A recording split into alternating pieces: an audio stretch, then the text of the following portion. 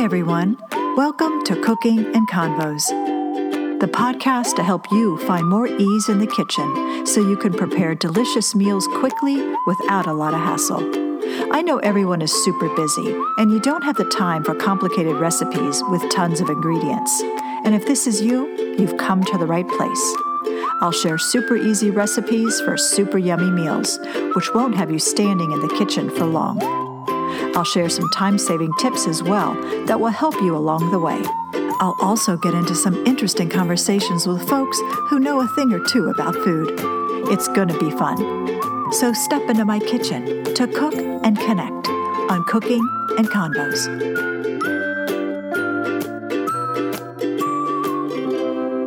Hi guys, welcome back to Cooking and Convos. I'm Susie Miles, and today we're going to be talking about fish tacos, one of my favorite foods. I just love all the flavors you can pack into a taco and the different textures. Oh, I just think it's the best. There are so many different types of tacos out there, and really, when you think about it, you can make them however you like. There are no rules, and that's what I love. And you don't have to follow a complicated recipe as long as you flavor your protein in some kind of way.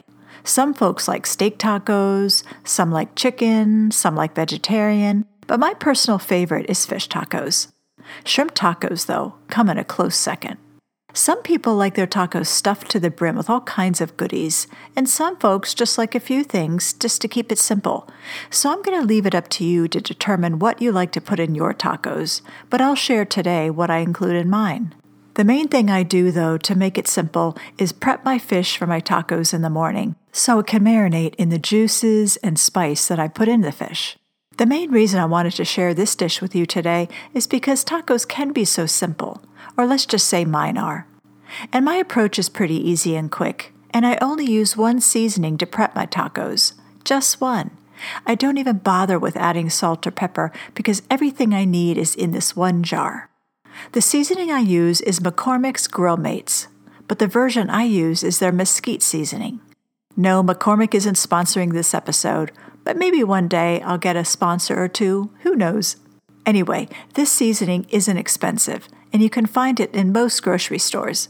They even have a larger jar of it if you'd like to have it on hand for the future. I like to use this mesquite seasoning because it has a grill-like smoky flavor to it, and it includes a range of spices all in one. It has some chili pepper in it, paprika, onion, garlic, and a few other things that I just find very yummy. Now for the fish, I use mahi-mahi. I find it to be a dense fish, and it holds up well when I saute it in the pan.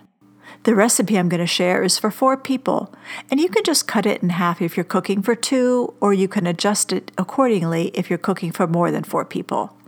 The ingredients you'll need are 1.5 pounds of mahi-mahi, 1 tablespoon of McCormick's Grill Mates mesquite seasoning, 2 tablespoons of olive oil, 1 red bell pepper sliced, the zest of 1 lime, and 3 lime wedges.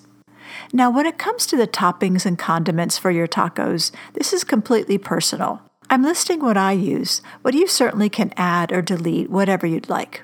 For my recipe, I include about 1/2 cup of loosely chopped cilantro, 1 cup of salsa. I personally love Frontega's jarred salsa. That's Frontega. To me, it tastes similar to the salsa I find in restaurants. It's thin, and it just tastes very fresh to me, and they have all kinds of versions to choose from. I also use about 3/4 cup of shredded cheddar cheese, 1 sliced avocado, 1 cup of sour cream, and 8 to 10 flour tortillas. And if you'd like to get fancy, you can also add in a little cabbage slaw if you want a nice little crunch to your tacos. But the problem with slaw is sometimes if you're only using a little bit of it, you then have to make sure to use it pretty quickly afterward because it does tend to only keep in your fridge for maybe about a week, depending upon the expiration date. So you'll want to make sure there's another recipe you want to make later that week, just so you don't waste your money on getting a big bag of slaw. So I'm going to start with prepping my fish in the morning so it can be nicely marinated by the time I want to cook it that night. First, I take my 4 fillets and slice them lengthwise into about 4 pieces with a width of about 1 centimeter, although you don't have to be exact. I just like to have my fish sliced before I start sautéing it. I then place all of the fish slices into a glass dish and poke holes in all of the fish slices using a fork. I then turn the fish over and poke additional holes again. I just want to make sure that I permeate all of the fish so it can be prepared for my juices I'm going to add and then also my spice. So once that's done, take your lime wedges and squeeze them all over the fish. I then will take my zester, which I tell you I use every day. You must get a zester. I'm hoping you have one in your kitchen. So I take the zest of one lime and I sprinkle it all over the fish. Now here comes the seasoning. I'll take about 1 tablespoon of the mesquite seasoning and sprinkle it over the fish. I then sprinkle about 1 tablespoon of olive oil over the fish and stir everything together so everything is nicely mixed with the spice, the oil, the lime juice, and lime zest. Now you're done prepping the fish. Super simple. Now once that's done, your fish is fully prepped for sautéing that evening. The fish should be stored in a sealed container, or you can cover the glass dish with saran wrap and place it in the refrigerator. As long as it's tightly covered, that's all you want to make sure to do. Now that's done, you can start thinking about what else you can prep for the evening if you have time. Since I like to use a red bell pepper in my tacos, I then will slice the red pepper and place it in a Ziploc bag that morning as well. And if you want fried onions in your tacos, you can slice the onions and put that also in a bag. And then just place both in the fridge until the evening. So now most of your fish taco recipe is practically done. All you're really going to need to do is just fry them up in the evening. Don't you just love that? Dinner almost done in the morning. How perfect is that? Now, I use flour tortillas because they tend to hold the ingredients better, but in all honesty, I like the flavor of the corn tortillas. But I find it often takes more than 1 corn tortilla to hold up the ingredients in the taco, and sometimes it just turns into one big mess on my plate, and I don't want to have 2 corn tortillas for my 1 taco because that's just too much. So I don't want to deal with that nonsense. I just have a flour tortilla, and I find that that works perfectly. You'll also want to figure out what you want as a side for your tacos. Do you normally have rice or a salad? If I want to be good that evening, sometimes I'll just bake a sweet potato, and that's really nice and filling. Or to make it fun, you can just nix the vegetables that evening and have tortilla chips. And you can include some salsa too for dipping. I like to have a salad with most of my dinners, but sometimes on a rare occasion, I will say F it, and I just don't worry about it. I have a cold beer, I have my chips, I have my fish tacos. Oh my goodness, I'm in heaven. And I really just don't make it too big of a deal because I don't really do it that often. So the night that I do, it's just not a big deal. I mean, it's so hard to eat healthy every single day of the week, every single day of the year. It's a lot of pressure and it's tiring at times. But I'll leave that up to you in terms of what you want to serve with your tacos. Okay, so the end of the day is here. I'm ready to saute my prepped fish, and what I do is pour 1 tablespoon of olive oil in a pan on medium-high heat. I'll then add in the sliced red bell pepper into the heated pan. I like to get a nice char on the peppers, so I'll saute them until I start to see a char, and that usually takes maybe, I'd say about 10 minutes, because peppers take a long time to saute, so you'll want to leave yourself some time to cook those. And now's the time I also put in the onions into the same pan if I'm having onions with my tacos, which I normally do. So once you start to see the peppers and or onions done, you'll scoop them out with a slotted spatula and place them on a plate. I then add in the marinated fish into the same pan and cook that on medium-high heat as well. Now, one thing you need to watch out for when you're ready to saute your fish. By all means, do not take your entire container or glass dish full of the juices and the fish and just pour it into your pan. You want to take out your fish slices individually.